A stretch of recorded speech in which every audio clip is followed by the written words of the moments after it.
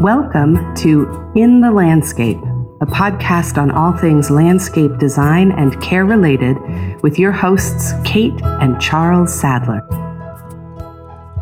Hello, and welcome to another episode of In the Landscape. I'm your host, Kate Sadler, and I'm here with my co-host and resident design expert, Charles Sadler. Happy to be here. Hi, Charles. How are you doing today? Very good. Good. Excited to be here for another interesting topic, all about landscape design, landscape care, considerations of the landscape. Right. So today's topic I'm excited about. I have been alluding to the fact that we're putting together this episode for a while because I'm so excited about it. It is all about wildlife in gardens, creating habitat, promoting ecologically sound practices that would encourage wildlife. Maybe one of the reasons this is so near and dear to my heart is that I grew up with two biologists for parents, and our stomping grounds were the Bay Area of California, including areas like the Point Reyes National Seashore or Mount Diablo in the eastern part of the Bay Area. And or that place we took great hikes, Sunol. The Sunol Regional Wilderness, which is sort of southeast of San Francisco by, I want to say 50 miles. And it's these rolling green hills in the wintertime with live oak, California live oak. And then they turn this like golden brown in the summer when it heats up and we get our dry season. All the grasses go dormant. Yeah, it's really beautiful. All that to say that creating spaces for wildlife, which I was always somewhat attuned to because my parents were pointing it out right and left, is a worthwhile ambition in terms of our cultivated landscapes. Right. And maybe a point, even if you don't intend to create habitat, birds, insects, other wildlife will visit it. And so if it doesn't provide food or shelter, they're not going to utilize it. So if it's a non-native tree, they might sit in it, but there's no food for them. I guess that's what I hope to bring to this episode is just a slight shift. It's not that it has to look like a national park on your property, but just a slight shift in an awareness that when that bird or insect lands, there can be food or shelter or other beneficial items for it and still have all the program elements that the person would want. It could be a beautiful tree, flowers, fall color, shade, screening. It could be all those features plus just with a little bit of awareness. It can be beneficial for the creatures that call that area home. That's a great point. And we spoke about in a previous episode, we spoke about having an awareness of the organisms that we plant. The plants in our landscape have their own goals, their own life cycles, and we can be mindful of that. So while we are very much about the artistic cultivation of beautiful landscapes, this mindfulness that you're speaking about is a helpful way of approaching the landscape. It's healthy, it's sustainable. Ultimately, we have an impact on our ecological world that's greater than we may even realize with the choices that we make. So little choices can go a long way. So one of my favorite stories along this line has to do with a young man who interned with us for a period of time early on. And he was born and raised in the Bronx, essentially. Now, of course, the Bronx has beautiful parks and some amazing gardens. There's Wave Hill. Is it the Riverdale section? Oh, right. Riverdale, the New York Botanic Garden. Yeah. Van Cortlandt Park, where the subway ends at the end of the line, the one line coming all the way north, NYBG. So the Bronx, of course, has some amazing spaces and a really vibrant city life. I mean, it's a really fabulous place to be. Great restaurants. But he didn't grow up with a garden in that case. And he was with us at a property in Westchester County, New York, that you had done a fairly naturalistic planting. Right. So we utilized many native plants. It wasn't a wildlife restoration where we were really mimicking and only using native plants, but it was using many native plants and creating all the components of ground cover, shrub layer, tree layer. And it was a development. These were very nice homes. Pretty much that's all you have in Westchester County, New York. But the developers had done a minimal job in terms of the landscape design, which is often the case. You have perfectly serviceable properties with the lawn and maybe a tree or two, but it didn't have the fullness that we see in nature, as you're saying, these different layers. So you had put those in and the yard was becoming established, but it hadn't been there that long. I can't recall how many months it had been in, but we visited and lo and behold, there was a baby bunny. There were babies more or less that had been born, I think, right within this naturalistic sort of ecotone, is this planting edge that we created. Exactly. And one of the components that you'll read about when you look up the definition of habitat, which we'll discuss, is this idea of being able to shelter and potentially reproduce in a space. That safety is important. And this was the first time he had seen a bunny, a baby bunny at that, sort of in the wild, so to speak. So there's a real joy. Most of us have observed birds at a bird feeder, and the real joy that one can derive from feeling this connection to not just the static landscape that has architectural elements in it created from plants, but a real living, breathing ecosystem that has come together in our private spaces. Right. Like on this particular property, it was just mown lawn, the area that we developed previously. So just by simple observation, even areas that have beautiful trees only, it's pretty, you don't see many squirrels. There are different types of birds, of course. Some of them, their activities on the ground. So if you notice, if you visit, it could be a corporate park or a public space, private space, there's not much activity on the ground if it's only lawn. And this space was only lawn and there was zero activity. You definitely wouldn't have had like rabbits. Well, and that's an interesting point that in some ways, especially if we're talking about a corporate landscape, maybe that's intentional, because what might come to the mind of listeners and certainly clients with whom you're discussing this introduction of these naturalistic spaces is the idea that maybe not everybody wants squirrels running around, or perhaps there are even less desirable wildlife elements that you might be inviting into your yard. So can you tell us a little bit about how habitat is defined and why we should consider incorporating this into our landscapes in a very conscious way? And also, what are some of the fears that you as a designer might address as you begin to sell this concept or try to win people over to this concept as your design? I guess without reading a definition, but more or less habitat is food, shelter, water for wildlife. And there's more nuances, but that's like the gist of it. You think of like for yourself, like your house, you sleep there, you eat there, it's safe. You might leave your house. People, of course, would leave your house, but it's like a safe place to return to. The pros and cons, so that'd be a good point to go into. Mm-hmm. So the clients that we deal with, it's not uncommon that they may have lived in an urban area. They may have come from New York City or Boston or another part and when we interact with them, they're living in a suburb often. And so just using the word wildlife or habitat, for some people, that strikes fear. And that they're thinking, I'm going to plant a tree and then I'm going to get a wolf or something, or a bear, or I'm going to get all kinds of insects that are going to bite me. And so the educational process is so important. So planting, using native plants, more or less in some fashion, you're mimicking how they would be in nature. So there's like an understory, midstory trees. And that could be done aesthetically in many ways. It could be quite formal, informal, a wilder look. And that doing that, the wildlife you're going to attract more or less is going to be birds and insects, which are not a threat to people, which is very important distinction. If you now having a bird feeder where you have, let's say, corn or some type of other product out there, that could attract animals that people may not want. That could attract, if you're in a rural area, it could attract a bear, a black bear. It could attract coyotes. I know can be an issue because they'll come into more urbanized areas than one might suspect. So it could attract rodents. So it's a very important distinction. Just using native plants, it's not going to attract larger mammals.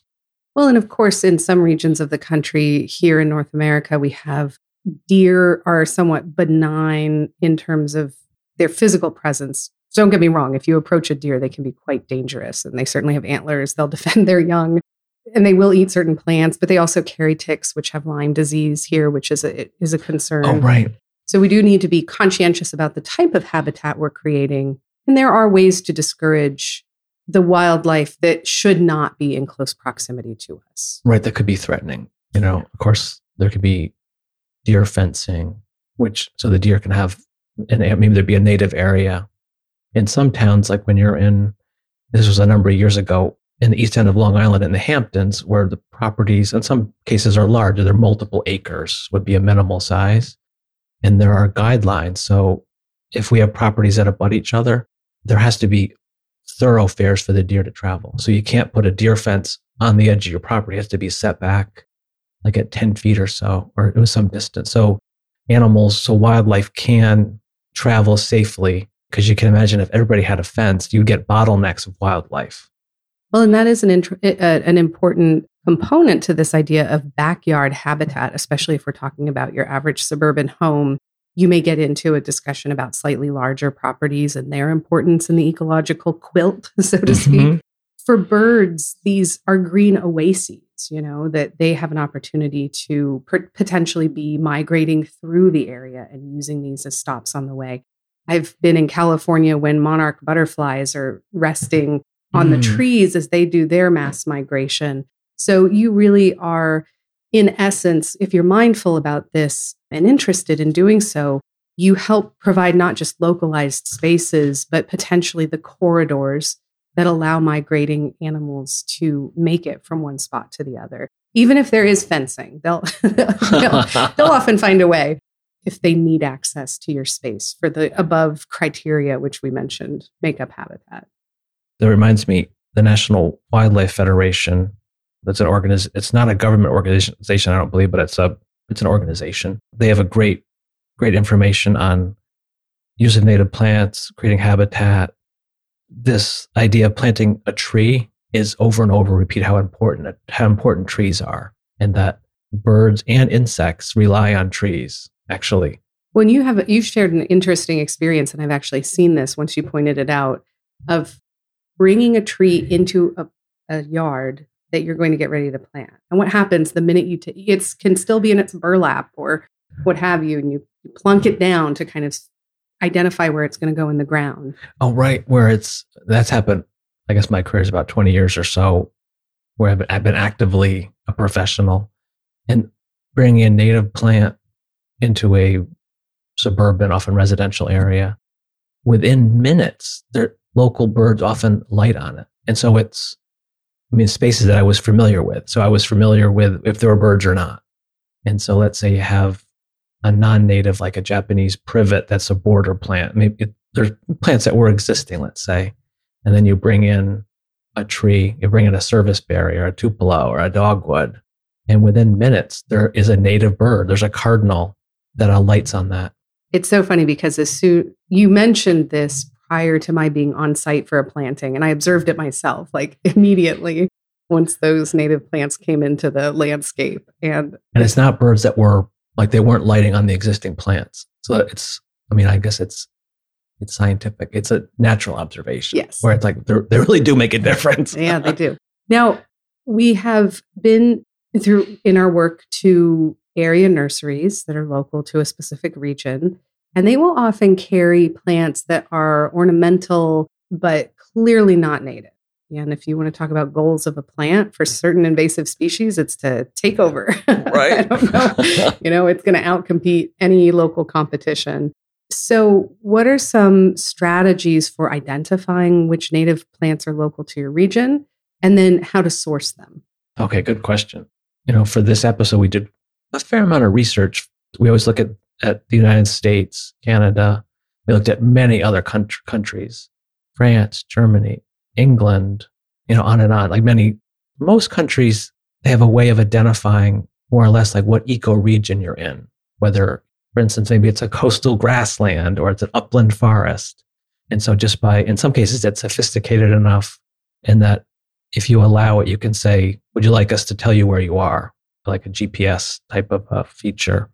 And so once you identify the ecoregion that you're in, which would have certain traits, characteristics, and there's the soil type that would go with that would be pretty common. If you're in this region, it's likely the soil would be this, the exposure, the wind.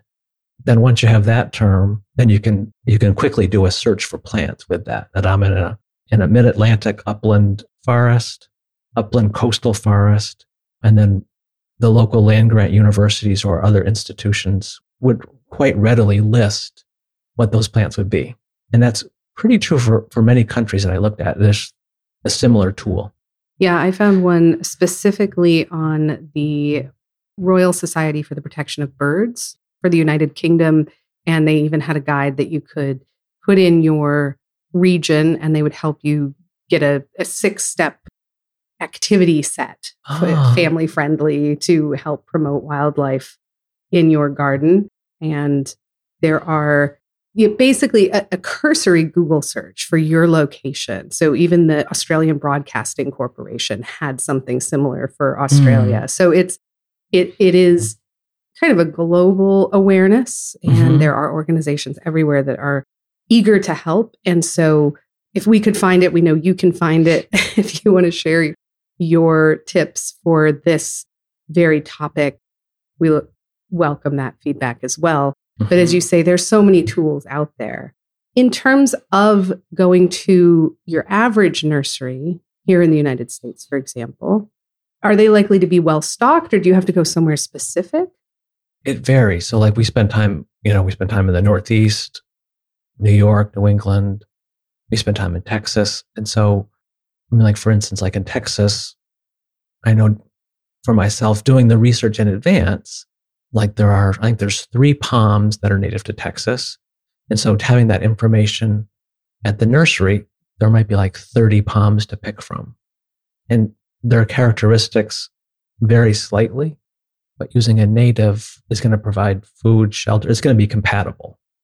And so it does take, the nurseries are even the best, most progressive, forward-thinking nursery is going to have a whole wide range of plants. And some of those are going to be non-native, unless it's a native-only nursery, which is not that common. I mean, they exist, like larger metropolitan areas may have, or adjacent, suburban areas to a larger metro area. So it's more or less, it's on the consumer to be aware, like at the grocery store, to be like to read the label. Where does this come from? There's, like, for instance, in New York State, there's a Japanese grass, miscanthus.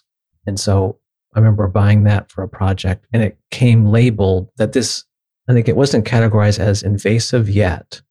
Now it may be, but it gave you a suggestion. It said this is an alternative, which is very similar, and it is a native.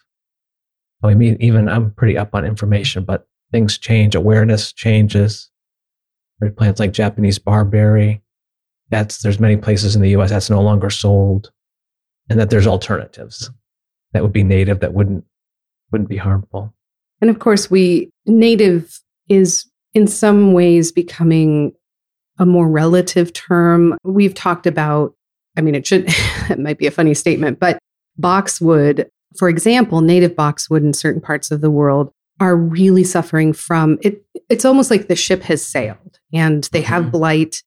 It's highly invasive and destructive, and it's not something that can be used anymore, even though it is the plant native to a specific region. So there are times when one might need to make an adjustment. Those grasses that I mentioned in the hills of California, from what I understand, are not the original California grasses. They are different, but they were brought over, with the first Spanish settlement, essentially, and took off. And that is what is native in this day and age. Oh, right. So there are lots of nuances, of course, and to be a true purist may not be feasible. It may be if you really have the dedication, but as I mentioned, there are some species that are already under threat, and then others that have kind of turned over in this ecological process of succession that just is what it is. There's the book, which was quite popular, Planting in a Post-Wild World, which is Claudia West and Thomas Rainier. And so that sort of acknowledges that many areas where people live are not virgin ecosystems. In quite an urban area, I mean, when I go to forestry and other conferences, people often bluntly say, like, to have a tree survive in this challenging urban condition, that's the goal. And if a native tree can successfully do that, by all means, use that. But if it's a really challenging site, or maybe it could be a degraded site from an industrial process, and they're creating a park there, So it's definitely good to utilize natives, and then how you define that. Is it native to North America? Is it native to northern Nebraska? I guess not being too, I don't know if dogmatic's the right word, but having this high level of orthodoxy of what is native or not. I don't find too helpful. We're going to create something that's beautiful, that survives, and that within that there's lots of leeway, I find. So there are other benefits to encouraging habitat, this conception of habitat, because nature, in some sense, is about balance. Populations can sometimes get out of balance if there aren't corrective measures. So we talked about the deer. There's a lot of deer. There aren't as many natural predators for them anymore. So part of the issue with deer being everywhere is nothing is being done to kind of balance that population. So in terms of insects, when we're thinking about birds and maybe even mammals, insects play an important role in the landscape. We haven't even touched on like the microbiome in your soil. That's a whole other episode. We may even invite a scientist in to talk about that, because that is a huge ecosystem that we can take measures to support. But the idea that for whatever reason, when things are out of balance, it is sometimes the more harmful to us or the more negative in our thinking species tend to take over. But if you have the palm that encourages the nesting of bats, for example, because it's native, because it's where they can exist in this landscape, you have a natural insect eater, and you're able to hopefully bring things back into balance. So a lot of the development of habitat actually is to encourage those native species that were here to kind of manage the population in a specific way, to encourage those to kind of be revitalized so that they can have that beneficial impact. Yeah, that's a great point. How I often like to say a good landscape architecture, a good landscape design, it creates beautiful places for people to enjoy that are beautiful, that work. And so utilizing native plants and creating these environments that are friendly to the birds, to the insects, make it more compatible for people too. Just exactly like you said, that it's plants that require less or no inputs. They don't require fertilizer, which could be bad for people, bad for the water supply. They don't require pesticides necessarily, that's bad for people. So it's the utilization of native plants, creating these wildlife friendly environment. It can be done aesthetically. There's a giant range. It could be more or less like a formal French garden. It could have that aesthetic by using native plants. I guess the thought is keep an open mind, and that habitat doesn't need to look messy or wild. It can, but that's not a requirement for it to succeed. That's a great distinction. It's also, you brought up earlier that idea that if bird feeders are beautiful things, and it's a lot of fun to see the sheer number of animals that might come and visit, whether it's the squirrels that are, trying desperately to get in, or but you mentioned the bears, or, things are attracted to these concentrated food sources. And I think one important element of the research that we did was this awareness that not all wildlife will stay in one place all the time. So right. It might be wonderful to have a nesting group of bunnies or a nesting pair of birds, and we get to enjoy that life cycle unfold in front of us. But it is out of balance, I guess, to go back to that concept of being in balance. It is out of balance to have concentrated food sources in nature. And it is reasonable that so for example, we have that serviceberry that gets all these berries in June, and the birds wait like it's a buffet about to open. And they'll visit and check on it. They'll light into this like twiggy shrub. They'll investigate, and then they'll leave. And the berries are not ready yet. And as soon as they're ready, they will pick that thing clean, and it takes them just a matter of days. So it's this great rush of activity. We get to enjoy these specific birds on this specific plant for just a short period of time, and then it's kind of run its cycle. And yet, if we can accept that that's the way that, the cycle is meant to unfold, we can still derive a great appreciation for that natural bird feeder. And you were making a point about organisms, animals, birds, I think in particular, that have a broad range. Well, right. When we did that research, it explained how that many species have a large range of 1,000 acres or many miles. And so this idea, on the one hand, like, oh, we create this habitat, we're going to have a family of birds are going to live here for their whole life. That might not be accurate. But migrating birds might regularly stop over in seasons, and that every property, even a tenth of an acre, or even in Brooklyn, like a rooftop garden, that does matter. That contributes to the good. And that these traveling animals may utilize more or less these fragments of habitat as a whole, actually create a greater whole for animals that are traveling insects. Every garden does count. So I'm really looking forward to an upcoming family outing to check out something that you discovered is local here to Houston, which is this massive bat colony that you can go see. Right. There's Houston was founded at the intersection of these two bayous, these two water courses, White Oak Bayou and Buffalo Bayou. And I think the Allen brothers founded it way back when, the city. And there is a bridge right in that vicinity that houses, I think it's 250,000 bats. And you can imagine with all this, it's like Houston's the Bayou City. There's a lot of water, there's a lot of insects. And so this bat bridge has become this cultural destination. And people, like, if you're at a coastal area, everybody comes out and watches the sunset. Like, it's around sunset, I believe, the bats come out, and hundreds or scores of people, show up and watch. And it's this very special. And then it's, I guess, being in the moment, being local, like the farm to table movement, where it's enjoying that, the seasonality, and that it's, I guess there's that theme. It's like really enjoying what is local is special. And that this having everything the same everywhere, look the same, I think it makes it less interesting, actually. But really celebrating each region has a distinct character and really highlighting that. And I do appreciate what you said about it can still be employed artistically with great landscape design in a way that matches the aesthetic of whatever one might envision for their landscape. We can participate in this ecology and also maintain our artistic integrity.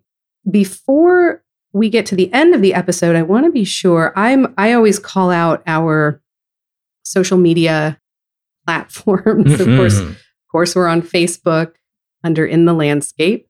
We are on Instagram under our design company's name, which is King Garden Inc. You can find lots of photos there.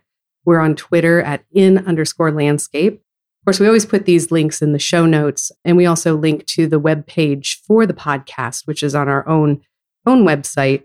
But we recently joined a new platform called Flick Chat. Oh, right. And we've started to get questions from people who've joined our podcast community there. So I think the greatest thing about podcasts, the reason I'm such a fan and decided to speak with you about starting a podcast, was this idea that it's a way to engage people all over the world in this amazing conversation. And people can come whatever level or question that they're at. It's like a level playing field in that way. If someone's a professional, that question is just as valid as someone that has their first garden. Absolutely.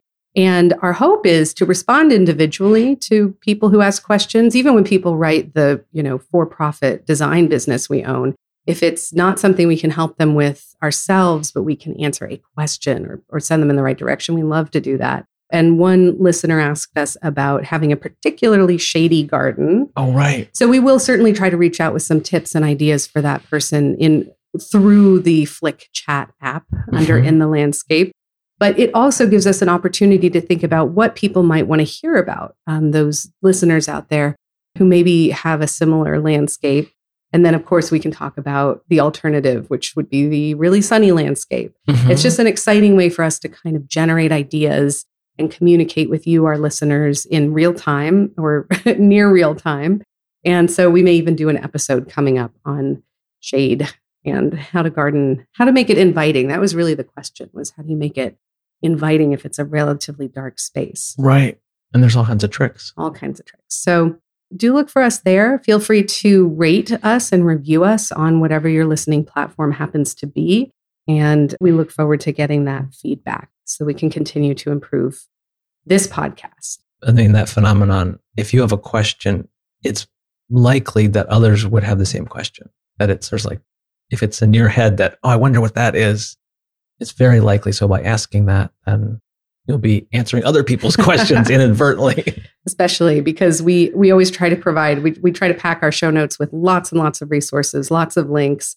We may have forgotten to include the answer to something or the scientific name of a plant that you'd really like to look up in your region. So drop us a line and we look forward to hearing from you. Was there anything you wanted to mention about habitat, wildlife, inviting it into our landscape in a way that's functional and safe and also beneficial?